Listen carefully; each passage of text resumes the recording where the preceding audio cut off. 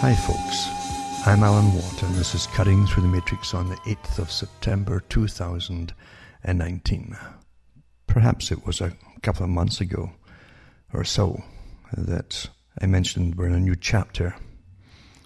A new chapter sounds so simple, a chapter, like turning a book's chapter. And that's into it. But really, this chapter is your whole reality. This is a new phase in reality altogether. It's a new phase in the way you're managed. And you are managed whether you know it or not. It took many, many years. Actually, you can go, some of the things I'm working on right now go back to about the 1940s, where I'm talking about the actual individuals and organizations involved with the planning of all where we are today.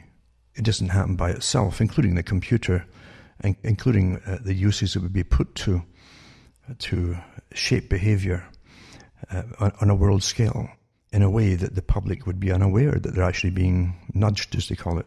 And I've mentioned before in different talks about the behavior insights teams, nudge units and so on, and how they're working all through computer systems and technology into social credit systems as well, by the way. It's all one, you're into a system that was planned long ago. To me, it's not coincidental, but it is interesting to see certain people that even Epstein was involved with in the scientific communities, who are part of this big superstructure, you might say above governments and so on, that actually manage and control us, because he was so involved with people who were into the scientific realms of cybernetics, for instance. And cybernetics, again, is the total control of all human behavior in a sense, including how they bring you to opinions and governance formulas, that kind of thing. And I won't go into it too deeply, but I have so much data on it. But it's really interesting to see that, as I've said so many times before, you have huge organizations running the world that are above politics, way above politics. Organizations that set out a long time ago to take over and be in monopoly on everything you actually need to exist in fact. They control the fear business with the weather and the climate stuff and so on.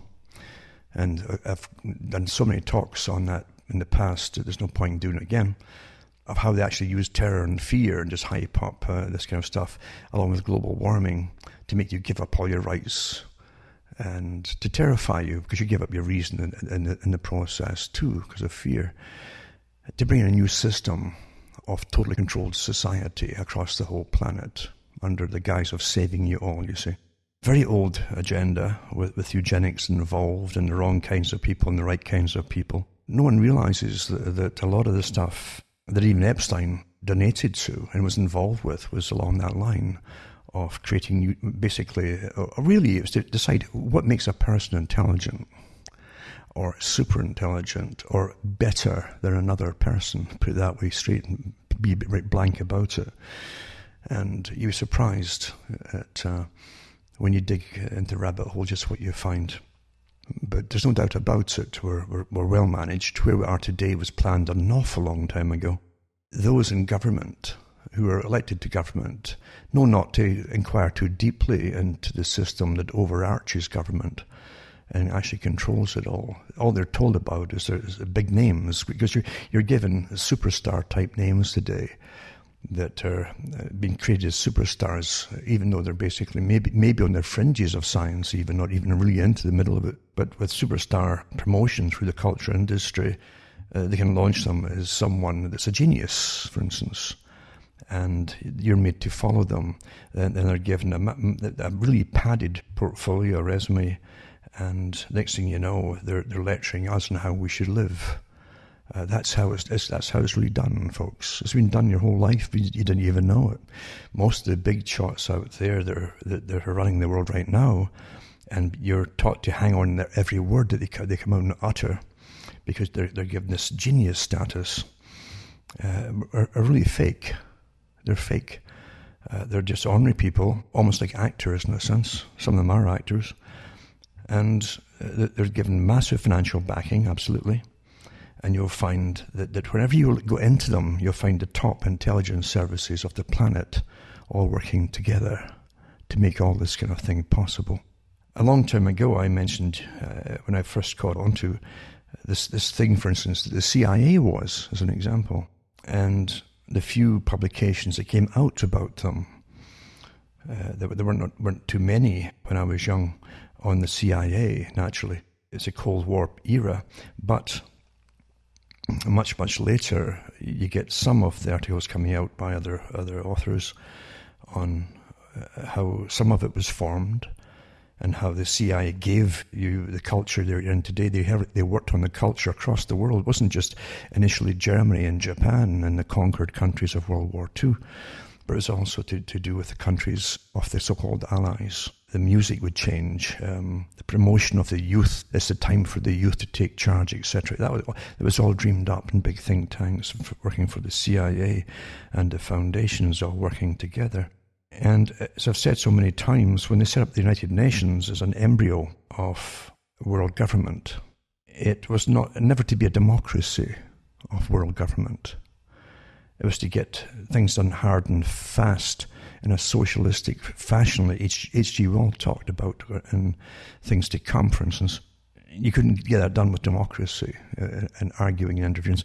Fast, efficient, and so on. It's the same thing as the Club of Rome talks about, that democracy takes too long to sort out imperatives and to get things working, and therefore it would never ever work for a global system. What's amazing about all of this is that it's seldom discussed on the news. So much of it really is never taught in universities at all. Just the basic nonsense from spy movies and fiction, not so much about reality of what these organizations are.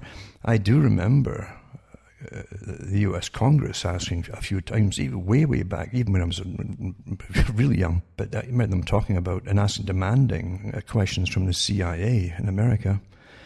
And the CIA wouldn't answer and give any answers out to them under the guise of national security. And in the newspapers at the time, it said that they were basically a parallel, secretive, powerful government, unanswerable to anybody, as far as anybody knew.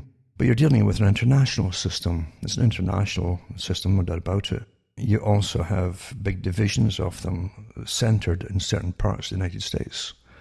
The CIA also employs not just people in the media in the States and in the US, but also in Canada and other countries as well. That did come out publicly a few years ago. So they're involved in so many settings. A lot of contracts in the CIA are like part-time contracts or temporary contracts for some. But a lot of professors, for instance, in universities are recruited by them. And they in turn can also recruit young up-and-coming students to get inducted into the CIA or other private organizations which work with the CIA. You'd be surprised at the size of this whole thing.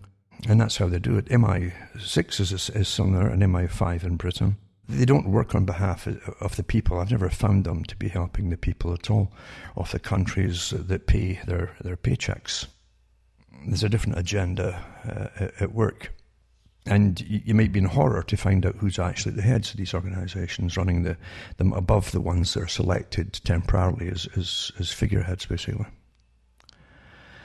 But we're in a system like that. We've been in it our whole lives long, and it has a different world agenda than anything you would ever imagine. I don't think they can ever allow themselves to go very far in disclosing the organizations at the very top of them, because there'd be an uproar if that was to happen. Even in this jaded society of today, where we're so stuffed full of entertainment, we can hardly smile or cry at anything anymore, because we're just overloaded with useless fiction, basically, that programs us with all their updates and so on to make us into the proper typified person you're supposed to be according to those who own you. And there are folk who talk about owning you in some of the organizations that I've mentioned before. And definitely, if you go into the big, powerful institutions that are under the guise of academia that help to work the system for those who own it all. Now, to continue with what I said at the start of this talk, with the new chapter, we're not supposed to be involved in being aware of what really runs the world. There's a kind of fake thing we're supposed to believe in, and it's a much, much lower level. It's put out as authorized information for the public to follow. But in reality, we're not supposed to be involved in reality at all, in fact. Not really. You're supposed to be involved in your social credit system. Be good. Here's what good is today. Don't say this, this, and this, and this. And eventually we don't even think this, and this, and this, and this. And you'll get sort of lie detector tests without even being wired up. They can do it through your computer. And to find out what you're really thinking, in a sense, by examining your expressions and all the rest of it, and your nuances to certain things. But at the moment, you're given a bit of leeway, but you are, really it's increasing very, very quickly. There are organizations which are minutely studying you. All. I mentioned that years ago, the profiles they have on everyone. Years ago, and even the Pentagon published articles on it, where they have programs containing virtual you. Everything they know about you is in the program of you. And they even run little like video games and predictive behavior where they put bets on. If they set you up, knowing all your personality, your behavior, your likes, dislikes, and so on, then various traits of personality, how would you behave in this or that situation? And they can run programs on you using a virtual you. And they're pretty accurate, they say, as to how you would react in the virtual world according to what they know about you in the real world. And they have everybody that they can get. The Pentagon had people in Canada and Britain and so on, all over the place. They're all sharing the same data. Because, you see, everyone must be predictable in the society for an ordered society. Now, under the guise of anti-war and survival of society agendas, they came up with these ideas. And what it gets me is it's often the same kind of people who get involved in controlling people, us all actually, and deciding what's good for us and what's not good for us, etc. It doesn't matter if you call them communists or socialists or advocates of true socialism with the socialistic governance techniques, which really, again, it's not democratic, remember. It's a system that really wants to overthrow all other kinds of systems that compete with it. It would be totalitarian. It's the one that H.G. Wells and Bernard Shaw and many others wanted at the time. And for those who think that they were using working class people, yes, they used them as well in the Fabian Society, but they were run by the wealthiest folk on the planet. You had the people who funded the Fabian Society. Some of the groups were the Astor family, for instance, and many others like them.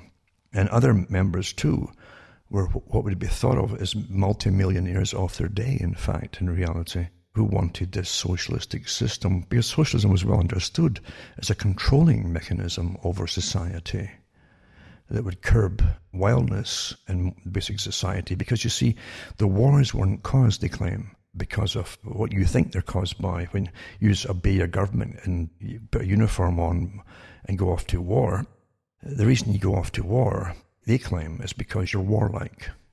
You're too wild. But in reality, in governments across the world, up to the present time, in fact, if your government orders you into uniform to go off and fight for them, they give you the choice of that, if a war starts, or prison, or maybe even execution if you don't go, you see. How can the people be considered wild or warlike when their only choice is to put on the uniform or go to prison in times of warfare, when the nation is off to war? And of course, it only makes sense too to defend yourself when you're being attacked and someone's invading you. Since World War II, and even before that, the West was awfully good at invading other countries. And right through the Gulf War too, Desert Storm, etc. and the war since, we've gone over supposedly to give democracy to the public, pretending we're their saviors in some way. But we're invaders, and that's why you have so much PTSD, because the soldiers have a hard time trying to rationalize why they're there. What they actually experience overcomes the basic propaganda, and they have breakdowns. So that's bogus. That whole reason for them bringing in a totalitarian system before World War II even started, in fact, which was a ploy of what was called at the time as a front two of communism. And these same people were really devastated when Germany actually went to World War I.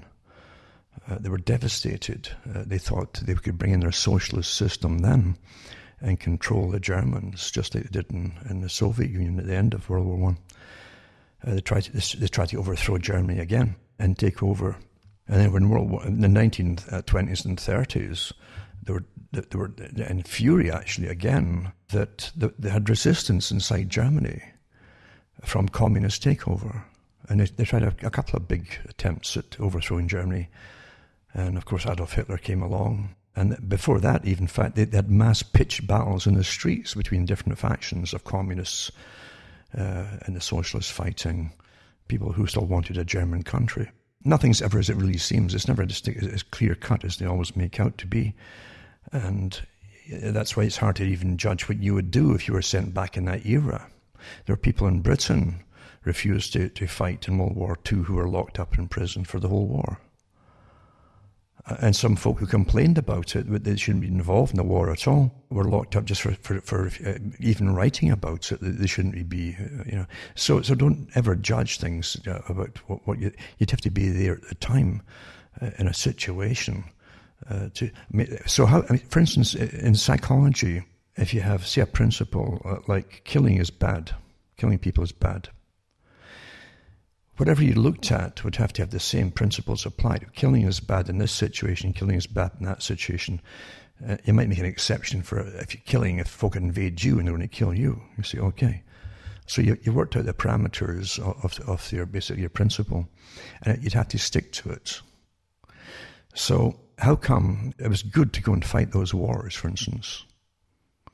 And don't forget that Britain had part of its empire involved. They had Australia involved, New Zealand involved, they had India involved, who were fighting too. They had Indian regiments and Sikh regiments and so on, all involved in World War I. And so you see that, is that good or bad? You see? And if you were alive at the time, you might say, well, why on earth are you bringing all these people into a war that's got nothing to do with them? And it'll cost them financially, it'll cost them with lives, and so on. But how can all that be okay in a sense? But we stand up and think that those who protested Vietnam were good. But those who protested World War I and II were bad. You see what I'm saying? Our principle is either always the same or it's bogus. You'd have to be around at the time to even decide what you're going to do. You might want to leave the country altogether and just shake your head with it.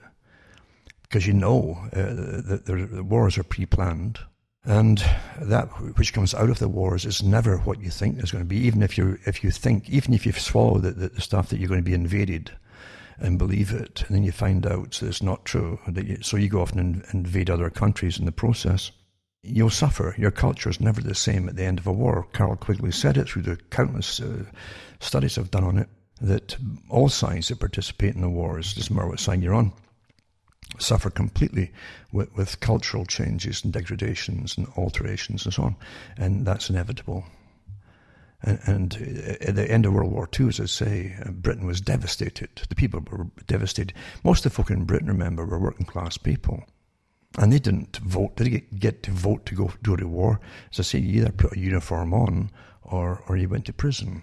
There's your choices and all. But a lot of folk really didn't want the war at all. And they didn't fall for the propaganda that was getting shoved out there by the bucketful. You get talk now, they're trying to get the European Union Army underway. They've been trying for years to get it going. But it's so corrupt, the EU, it's one saving grace, it's so corrupt. With the commission at the top, the commissars that actually run it all, that folk don't even know who they are. It's so secretive. But some of the names have come out, and it's well, I'll just leave it at that. But it's interesting to see that they're so corrupt that they know darn well that every country involved is going to get gouged to the hilt to pay for any army they ever create. It'll be 1,000 times more than it's actually costing to keep it all going. So we're run by a system planning a future. Corrupt as it is, and you'll always find it so corrupted. That's what I've always noticed. All these, where it was given as idealistic systems, are so incredibly corrupt. So incredibly corrupt. They put out front multi-billionaires there for you to follow, as I say. Front people. That's what they are.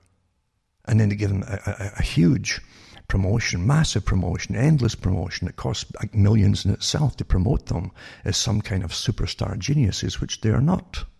But their job is to shape the way that the world's all coalescing into one system of information flow, technological flows, and also how all governments are adapting to the same agenda, which they all sign on to, not just under sustainability and all the rest of it, the United Nations and the biodiversity treaties, etc., etc., etc., but also to make sure they're all on board with it. So you can't have any separate or different system running a show in any country. It's uniformity. It's the first thing you see in socialism, uniformity. It was very evident in the Chinese system, where Mao Zedong was the leader, the great Mao Zedong. And they had the uniform. It was like people in the West used to joke it was like pajamas in a sense, with the blue tunic and the high collar type thing, and the blue flowing wide pants as well, like a uniform. And everyone at the time had to wear the same kind of outfit. Uniformity shows itself in many ways. It's also in behavior. It's again leading to what became the behavioral insights management. Don't think that came out of the blue either, with all these supposed psychologists and behaviorists working on creating a new you, or altering you, or shaping you and the children, etc. It was all planned a long time ago. But uniformity is awfully important, so that whenever you draw a list of hot topics, for instance, or even vague topics to children, of, say, about a dozen topics, just headlines, and get their answers to it. They'd either red flag them or whatever. They're going to get treated right away in case they ever start to have their own self-think or own think, and start to understand what's happening by themselves in a certain area, which they're not supposed to. Because now you're supposed to feel bad about certain things, always bad about it, even if you had nothing to do with them. Just feel bad about this, and this, and this, and this. And if you don't feel bad, there's something wrong with you. You see, you can't control someone if they don't feel bad about things that they had nothing to do with. You must create fake guilt things to make them terribly guilty about it all, including destroying the planet. And all, make them guilty for just being alive, in fact, so that those who are your new, you call it reasoning appendages, the organizations with the right people who are there outside your brain can then fix you and run all of those topics for you, because you shouldn't even be thinking about them, except in a guilty way. That has to make sure that everyone is totally mind-controlled, what we're under today. Don't forget that Mikhail Gorbachev, who was the head of the Soviet Union at the end, when he eventually was given his own kind of variation or variety of the Socialistic Green Party type agenda, and the Presidio, he was given the Presidio to work in an ex-military base in the States, in California, I think it was. And they brought him over from the old Soviet Union, and they set him up there, and he was quite blatant about it, with all the ghostwritten books that were done for him. Because everybody today writes ghostwritten books. For those who don't know that, it's the end thing. It's been the end thing for an awful long time.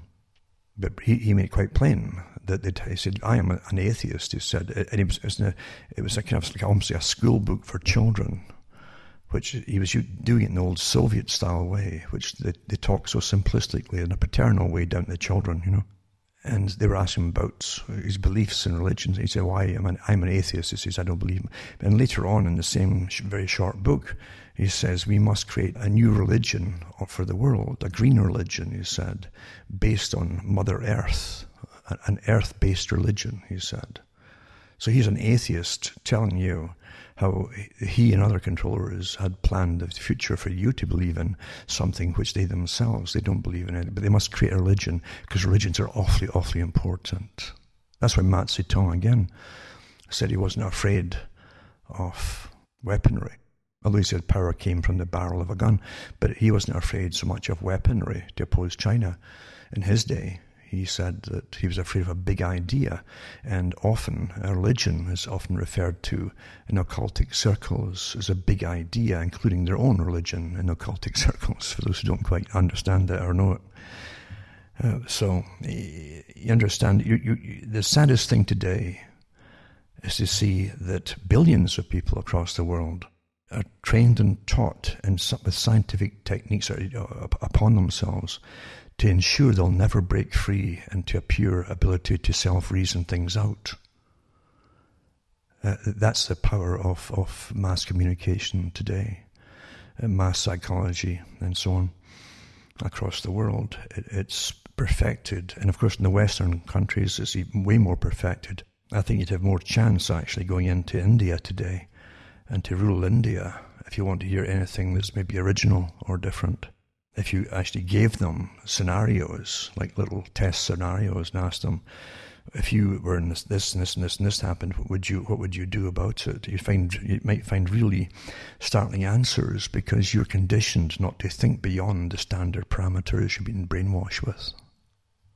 But they might, if they're still wild and free. Because once again, getting way back to the groups that were set up before World War II, and during and after World War II, they all came together, given more power, in fact, through big meetings, and they would shape the cultures of the world, and they would shape what we would be taught, what would not be taught, and so on, including the techniques that must be taught, like guilt, to be obedient, and so we'd never ever think in a wild fashion again. You find that Charles Galton Darwin, I mentioned I think last week or the week before, he wrote The Next Million Years, but he said, we, the leaders of the world, the true leaders, the scientific elite, and that's how the Darwin family still referred to themselves, including to the relatives of the Huxley family, that they were a scientific elite, like intergenerational. Some families were dominant minorities with the money and finance and ability, mental acuity to manage finances across the whole planet. But underneath them would be the scientific and academic elite that would run it all for them, including scientists of the mind. But Charles Galton Darwin said, getting back to the war scenario, that we, he said, the leaders, the elite leaders are the captains of the ship, or the ships that run the world. He said, we must remain wild men, unrestricted, he's talking about, unrestricted by normative conventions of society and culture, and do whatever it takes to survive and manage this planet, Earth, you see. He says, but the rest of the public must be managed completely, almost like a captive people. Charles Galton Darwin believed that an elite should rule the world, a psychologically stable elite. And of course they would have their own definitions of that, of course. But he also said that the better type of ruler would be someone who's completely dispassionate, like a scientist. And they would be impartial to all the terrible things they'd have to do in humanity, like killing millions, maybe even billions across the world, if that was ever necessary, and who could do it dispassionately without cracking up, with conscience, basically. And he wasn't far off from the truth, from those who really rule the planet. But he also talked about creating a better type of human, although he said that it would take so long to do so in natural selection and so on. or even specialized conditioning for selection, then he said that they'd have to, in other words, dumb the people down, the general population down, with the IQ, debase them of any higher sensibilities.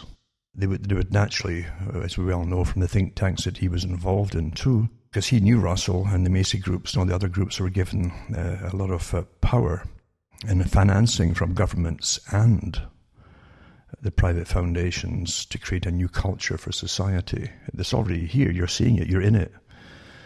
They would promote sexual promiscuity, but with the absence of children.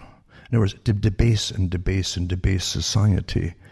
If you hypersexualize people too, they don't have much time for higher philosophical reasoning, and not much care for it either, for that matter.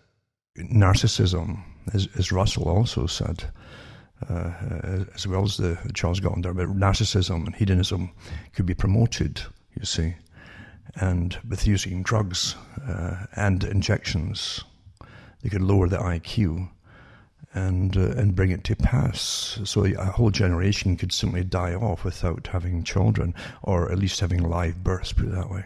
All candidly published in their own books. It's quite fascinating. But Charles Galton Darwin, he really believed that they, and he said that in his book, The Next Million Years, he says, we, the rulers of the world, basically, are the captains, and therefore we have to guide the ship, and we have to be wild men, uninhibited with normal conventions in order to save something of the people, the superior people, and the planet itself in terrible situations, in crisis situations. So look around you, folks. Look around you at society, and I feel more sorry actually for older people who at least have enough experience of society and life to see the radical changes that didn't happen by themselves. Nothing ever does. And nothing is allowed to happen in society unless the elite rulers advocate it and allow it to happen and permit it. It's the way it's always been from even ancient Greece. They talked about it, that nothing, Plato talked about, nothing's allowed in society unless those at the top permit it to happen. Therefore, I've done so many talks in years gone by in the culture industry and the pop to rock, and then to rap, basically hip hop and then rap, and now you've got this strange. It's not. They try to make it stuff ethereal music, but it's not ethereal at all. It's a no culture music. It's meant to be international. It's to eliminate any semblance to old music of Europe, for instance, and for a whole new world culture. And so you can't even, there's no real melody to most of it, so there's nothing to remember, which is interesting too, isn't it? In a society that's trained to always grasp desperately anything that's new, but never reflect on the past because you can't find it anymore. Isn't that amazing when you think about it that way?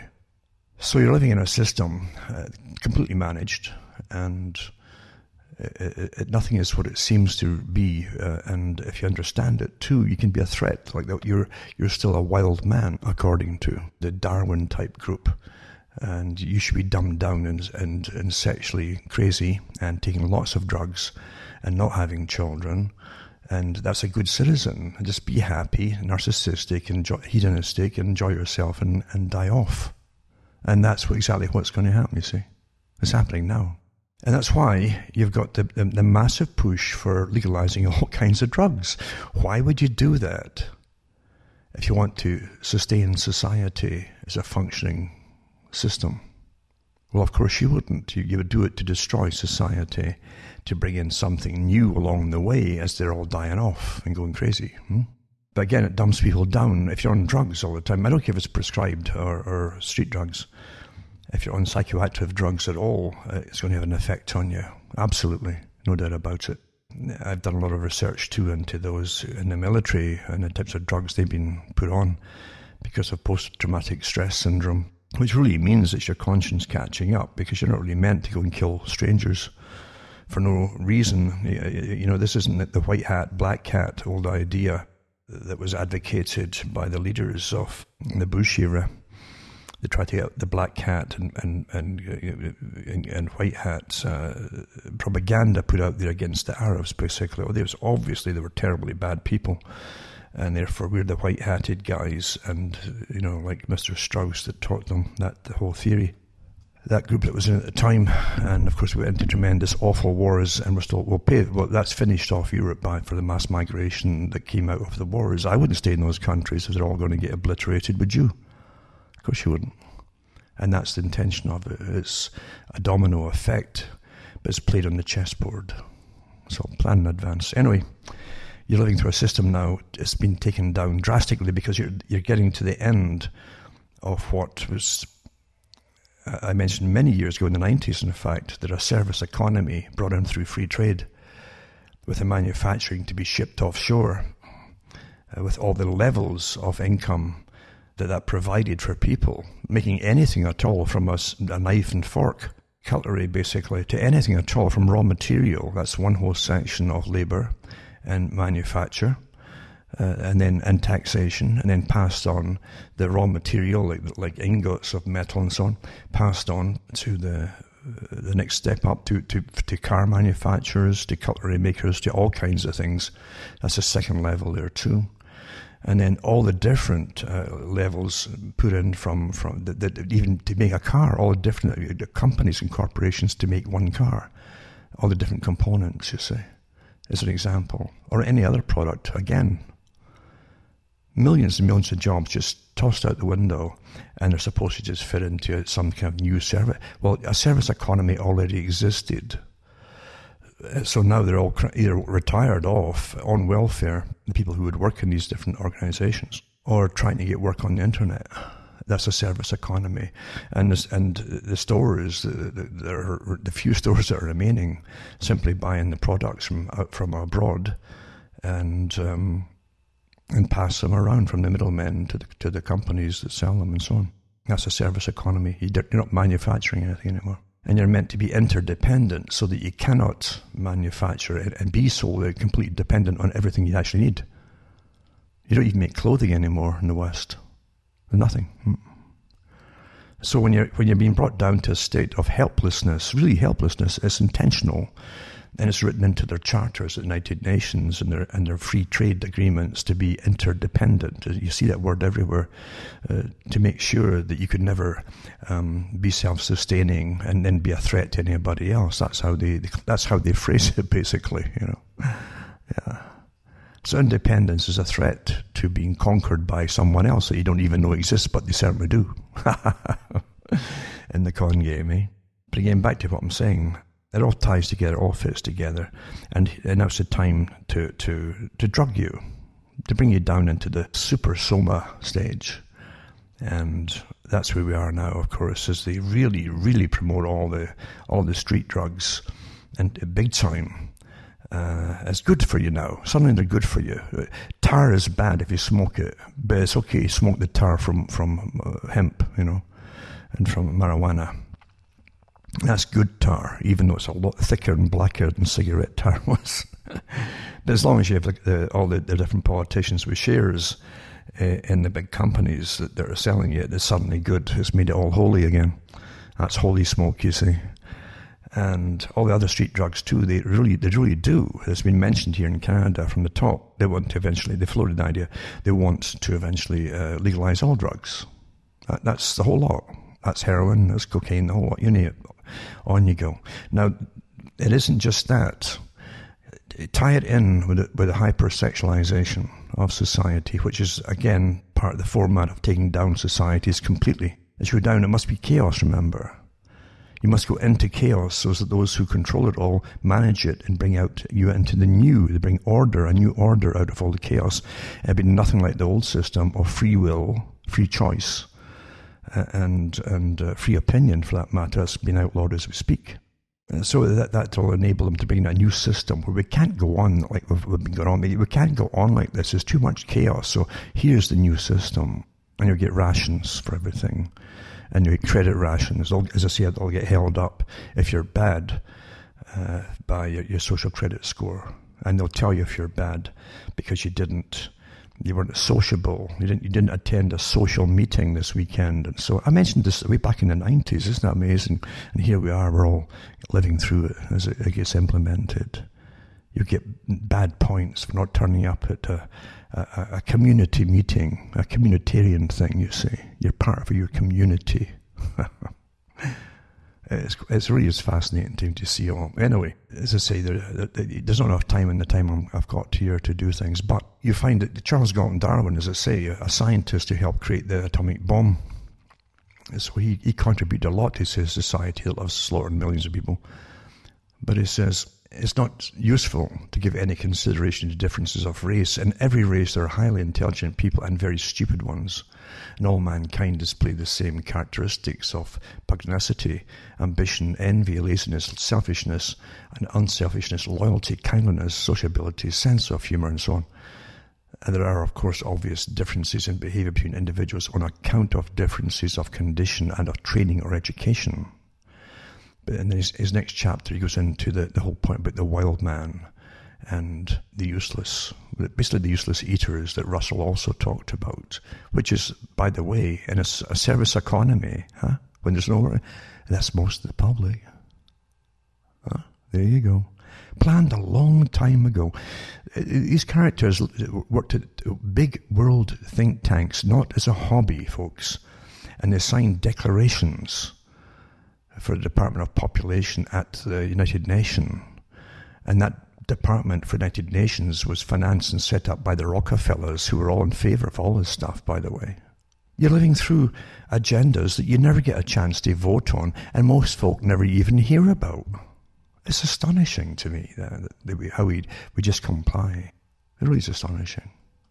This article here, psychiatrists in Vancouver will soon begin a phase 3 clinical trial of MDMA, a hallucinogenic drug commonly known as ecstasy, for patients suffering from post-traumatic stress disorder. So let's give them hallucinogenic drugs and watch what happens to them, getting all better. And so the treatment consists of 3 monthly 8-hour sessions under the influence of MDMA, interspersed by 9 90-minute sessions without it. And it's historically significant, say the researchers involved. I'm sure they won't say anything at all for grants, because it marks the first time in more than 4 decades that a legal psychedelic drug has been clinically tested in Canada. And that isn't true at all either, by the way. Yeah. It says that the phase 3 clinical trial is typically the last phase of review a drug undergoes before it's approved for public use. I hope you understand, too, that this is a drug, along with other stuff that they give the people, to the youngsters now, where they'll have sex all night long, just on the go, like a mass orgy sort of thing, basically. And they'll take cocaine with it and a whole bunch of other things too. So it's interesting. There's a movie put out. It's really wildly hypersexualized. Actually, it's a movie. It's called Urge, U-R-G-E, Urge. I think it's probably after the Demiurge, because in kind of old histories of ancient cultures, they had, especially Greece, they had the Demiurgos, and it's sort of like a lower type god that was in charge of the planet, and there's different ones above him. But the Demiurgos often is to do with eradications, periods of chaos. So I guess that's really wrapped into I presume that's what's wrapped into the movie. But lots of sex and nothing but drug taking. And Urge itself is a super drug, a combination of all these particular drugs together. And folk have all kinds of sex, total chaos, and they go crazy and start killing each other as usual, that kind of stuff. So for those who haven't got a clue, maybe watch that one if you can stomach it. And it's not for children, the actual movie itself, naturally. Or maybe these days it is, I don't know, because the children have been so hypersexualized, and it's getting worse at school, as you know. You actually get black marks for mentioning that. It's getting worse in school because they're promoting it. That's your socialistic system, yeah. Anyway, so they're starting this phase here and so on. So they want them to hallucinate. Let's get them hallucinogenic drugs for people who've got mental problems. That's just what you want to see in society, isn't it? Walking down the street, say. FDA, Food and Drug Administration, approved ketamine, right? Nasal spray cuts depression symptoms in 24 hours. So they say. But experts are concerned about the potential for withdrawal symptoms. Oh, really? They've never been worried before about that. Generally, they just denied them for years. Even Valium, they denied it for about 30 years. That it had physical side effects and withdrawal. It was all psychological, even though hospitals saw them coming in and having literally convulsions on withdrawal from Valium and Valium-type drugs. So anyway, esketamine nasal spray appears both effective, fast-acting for treatment-resistant depression, but questions still remain about the drug safety. And again, a phase 3 clinical trial of the drug this week in the American Journal of Psychiatry, designed to test the efficacy and safety of Spravato, the FDA-approved esketamine nasal spray developed by Janssen Pharmaceuticals. So there you go with it too. The most common side effects, they say, is dizziness, disassociation, or dissociation as they call it. Dysgeusia, which is a change or distortion in sense of taste. Maybe they'll give it to the rotten food we're getting now, because there's no taste to the stuff we're getting at the moment. The meats, you don't know what kind of meat you're eating at all. Vertigo, nausea were the most common side effects of the drug, most tending to occur shortly after dosing and cleared up within 90 minutes. However, dissociation might not clear up. You can do a lot of stuff that you shouldn't do in dissociative states, basically. But anyway, the consensus of the study was that overall the drug was safe and tolerable. Right? So it's a boon to a subset of patients who suffer greatly, etc. So that'll be all in the market. You'll see it all over at the parties, the nasal spray shortly of this stuff, obviously. This ketamine. There you go. You read up on ketamine. Lots of stories on that. And mental health is getting the psychedelic treatment, it says here. You've been working to develop a new way to treat people suffering from post-traumatic stress disorder using the psychedelic drug MDMA or ecstasy. How can this drug help people with PTSD? And then they go on to answer all the wonderful things that they might be able to do with it. MDMA-assisted psychotherapy uses MDMA to improve the effectiveness of psychotherapy for PTSD. There you are. Significantly, the treatment involves only 2 or 3 administrations of them in conjunction with, again here, I said it would happen, with psychotherapy in a controlled therapeutic setting. Now, there'll be other drugs added as they'll go on with the testing, you see, and a 12-week course of psychotherapy. It can decrease fear and defensiveness while increasing trust. Isn't that a wonderful thing to give to the public if you want to dominate them, eh? It'll decrease fear and defensiveness while increasing trust. Think about this, increasing trust and empathy. Remember what it was Aldous Huxley mentioned on his interview on television that he had long ago with Mike Wallace. And he says that with these techniques that could be coming down the pike, and he's talking a long time ago, he said, he mentioned drugs too, and other psychotherapy techniques, basically, or psychological techniques. He said it make the people go along with things and accept things that perhaps they shouldn't accept, meaning for their own good. So read this here, and it says, could decrease fear and defensiveness while increasing trust and empathy. And it also opened a window of tolerance in patients undergoing psychotherapy for PTSD, enhancing the effectiveness of psychotherapy. It reduces activity in amygdala, the brain region that helps regulate fear and anger, which you actually need in fight and flight and so on. Fight or flight is a necessary survival mechanism. And anger, which is often overactive in PTSD patients. So there you go. Long article, actually. You can read it yourselves. Then they go on to in the same article about how many states have already in the US and Canada, I think across the board, have legalized medical or recreational marijuana. So they're all competing now, you see. I guess now they can get big companies for marijuana. Now let's get the big companies for all the other drugs that they could push as well. It's time now when they've got permission to drug the whole population. Eventually it'll be mandatory, by the way. You'll be ordered to take these medications. They've already done this with patients before over the years when they're in court and the judge orders them to take a particular drug. They've had articles like that in the newspapers. Well, it'll come down the pike that you'll be ordered to take these particular drugs. Because you're living in a system where you're a pyramid of profiteers above you, you see. And the psychedelic evangelist, a German financier, wants to turn magic mushrooms into modern medicine. Well, if he's a financier, he's already a magician if he's cooking the books. His name is Christian Angermayer. Is an unlikely proselyte of psychedelia, they call it. The German financier didn't drink so much as a sip of beer for the first 3 decades of his life.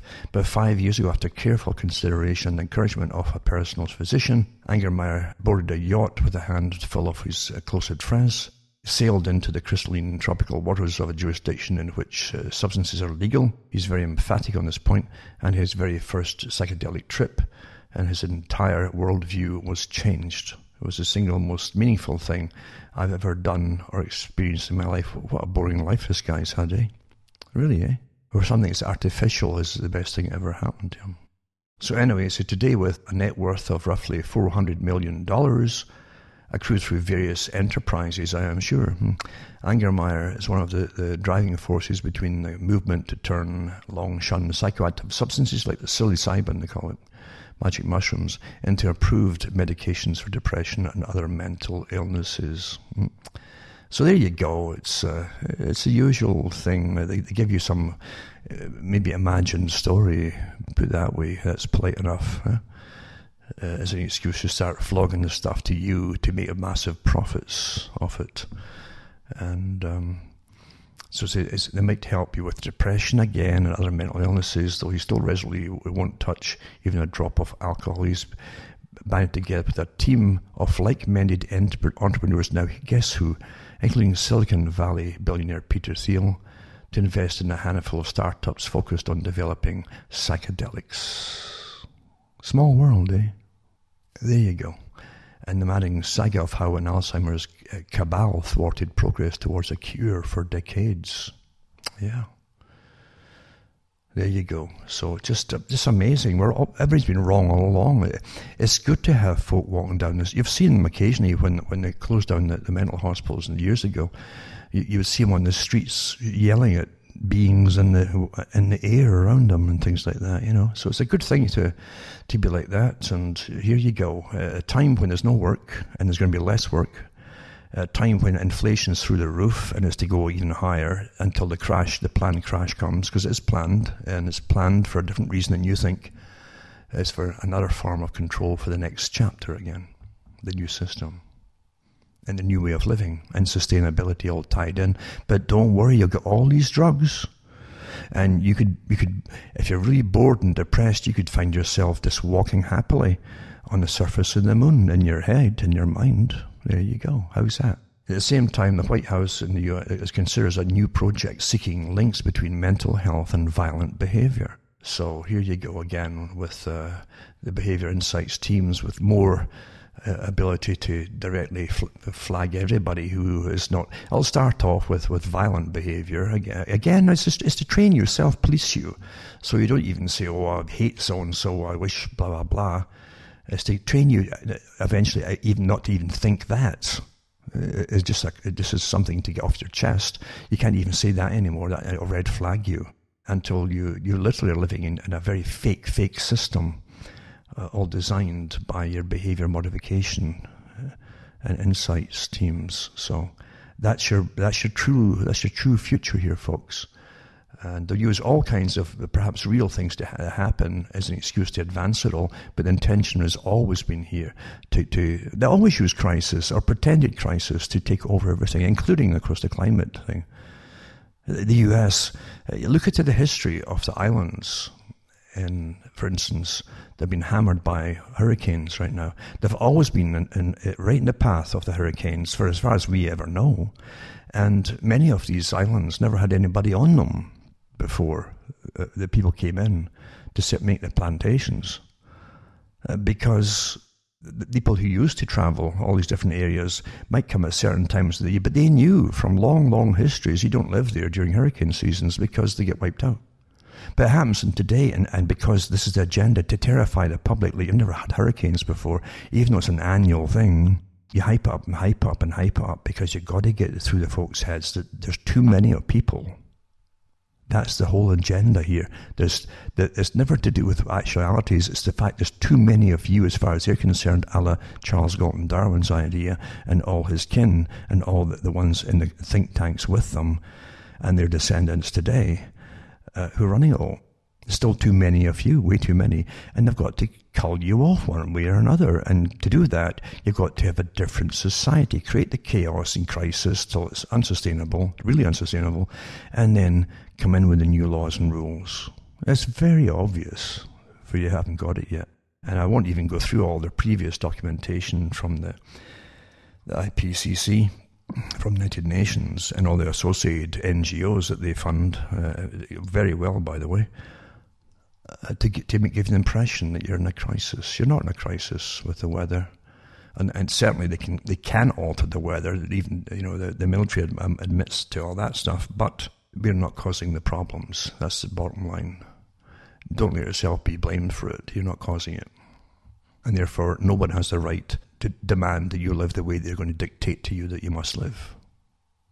If you want to think that, really still believe that you're free in any way at all. Is social credit coming to the US? Report claims score systems similar to China's are being used increasingly by Silicon Valley companies. And they're turning to social scoring systems to judge users, report claims. They're talking mainly about your financial backing and all the rest of it here, and your score and credit and all that. But in reality too, as you well know, social credit scores are to do with your personality, what you're doing, what you're not doing, what you should be doing according to the state. Because the state is your God in the coming system. And in socialism, that's what your state is. It'll have no God before it. That's why the West has always been hammered, and folk have fallen for it. Believe you me, if you don't have a religion that can stand against it, then you're in dire troubles, because your government and science is going to be your religion, and of course they are terrible gods to be under, science and government. Believe you me, you need something to counter it, and something to stand up and demand and just say to them, no, you can't do this. But if it's all gone, why do you think they've been hammering religion for so long? They can have no other gods before them. That's the reality of it. And an article here too, just to end all this. The doorbell camera firm called Ring, R-I-N-G, teams up with 400 police forces, extending surveillance reach, it says. That's in the Washington Post. And so they go into the fact that this apparently has cameras that has the comings and goings of everybody in the house and coming to the house and all that kind of stuff, or leaving the house. And they've been using it across the states in a collusion with the police forces. How can anyone think that they're free in a society like this? Really? And I guess they're dumbing us down so fast now, and the drugs are affecting people so mightily now, that they are becoming more pacified, like they are on ecstasy, etc., more compliant and forgiving and trusting the folk who rule over them, etc., etc., figures of authority. Dangerous times to be alive. Dangerous if you're aware of it. Most folk don't really know. They really don't, do they? That's because they're so far gone. And Australia, New South Wales prison inmates who had been previously cured of hepatitis C were being reinfected up to 3 times, the ICE inquiry has heard. It's just, drugs are just out of control everywhere. If they wanted to stop it, long ago they would have, folks, but they didn't really, did they? It is on the cards. That's what they must do. Create the chaos and bring out, and then you bring an order out of it. And you'll have the people pleading for order. Eventually, that will come. I think it was Kissinger at one point made a statement, and he said, because people were complaining about the United Nations when they use your armies with blue helmets on them. It's still your armies, who's paying them? Well, you're paying them. It's your own armies. But he said at a talk in California years ago, he said that the time will come, because they're all complaining, we're not going to serve under any foreign institution. He said, the time will come, under the right circumstances, you'll welcome them in to help you. That's what he said. I don't think anybody has ever had to vote Henry Kissinger. It's all appointed. The appointed folk are far more important, the technocrats, the ones that are appointed and serve a higher authority than government. So, it says, respond to requests to consider a needle exchange program to stop infection. New South Wales Corrective Services Commissioner Peter Severin categorically ruled it out. He says there will be no needle exchange program. Hepatitis C, it says that at any time a third of the prison population has hepatitis C, 30 times the rate in the broader community. And the Special Commission has inquiries into the drug, which they call ICE. And it's just disastrous what's happening across the world. As it's promoted through all your culture industry, and there's an industry, folks. All your movies for years and years and years, and your music, and your videos, etc. And of course, once they started legalizing, what they call them, the swingers clubs, which is mass orgies and so on, then they go on these binges at weekends of cocktails of drugs with ecstasy and others all used together to make them go on all night long and maybe all weekend long. I mean, this is part of your takedown. Let's say if you can stomach it, if you can stomach it, and you've got a strong constitution where you know yourself, you won't get swayed by the images. Images, remember, are biblical in that, or I should say biblical and religious of all kinds. An image gets stuck in the mind. You imagine things, imagine. And certain ones to do with sex and primal things, primal instincts are very, very potent, which they understand at the top. And they can get fixed for life with a lot of people. You'll find that with those people who have to go into sex addiction counseling and so on, because they have particular things that they've stuck in their mind from maybe the age of 15 or even younger, I guess, maybe. And that's how it goes. Imagine. And you'll imagine forever until it's obsessing you. And you imagine what images used to be of gods. And you'll be, this will be a god over you. So be very careful what you watch. But if you can stomach that movie, and most of you probably won't even need to see the movie, you can read a write-up on it, in fact. But in it, they certainly show you scenes which are not that crazy in this day and age at big swingers parties and the big orgy clubs that they have. So it's really all out there. And this is the age of the takedown of society, completely post-industrial. You're going into post-consumerism, and you're going into literally massive inflation.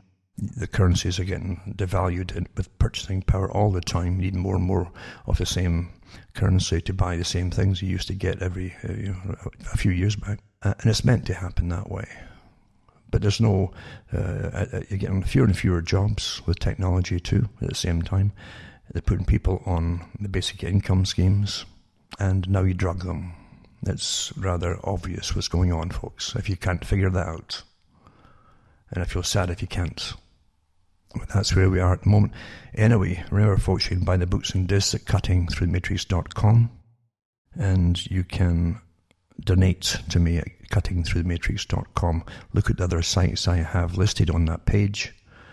These are my official sites, and if you've trouble getting any one of the sites, go to the other sites there. They're all mine on that page. Anything outside of that might be my material getting used by other people, but it's not mine. So remember, you can donate to me by using my own site, cuttingthroughthematrix.com, or the sites listed on that page, and you can find out how to do it. Remember, too, there's different ways you can get money to me, and even cash you can send, or checks, etc., because it takes a lot of money. And I have never, ever gone astray on what I'm doing, as far as I know, because I've had lots of offers to do all the wrong things to the wrong people, and I've turned them down, with the wrong people, I should say, and turned them down. And I am well aware, and I knew at the beginning that I came out in the 90s, what was going on. They always give you your leaders, people, and they're run by the big high agencies. Real intelligence agencies are run very well, and they front people out there in all areas to guide you round in circles forever, and then back to voting again. And it's terribly sad that so many of the real shows that used to be out there have been knocked off by awful tactics used against them, by the way. And I won't even go into it, but terrible tactics, even threatening advertisers and things like that, threatening them, really threatening them to help close them down until even the radio stations that went off there too. and you never guess who did it. You're always giving your leaders, and we'll leave it there for tonight, I guess, folks. I hope you're all getting by in these tough times. I hope you're able to take the information. I know the people who listen to me generally do. I don't give them happy news, just vote for so-and-so and you'll live in utopia. I just give you the basic stuff, the reality that we're living through, so that you can take care of yourselves and those that you love and care for, because that's important. And maybe you'll make some friends, and maybe a few of you can help each other in the tough times that we're going through. I really hope you can.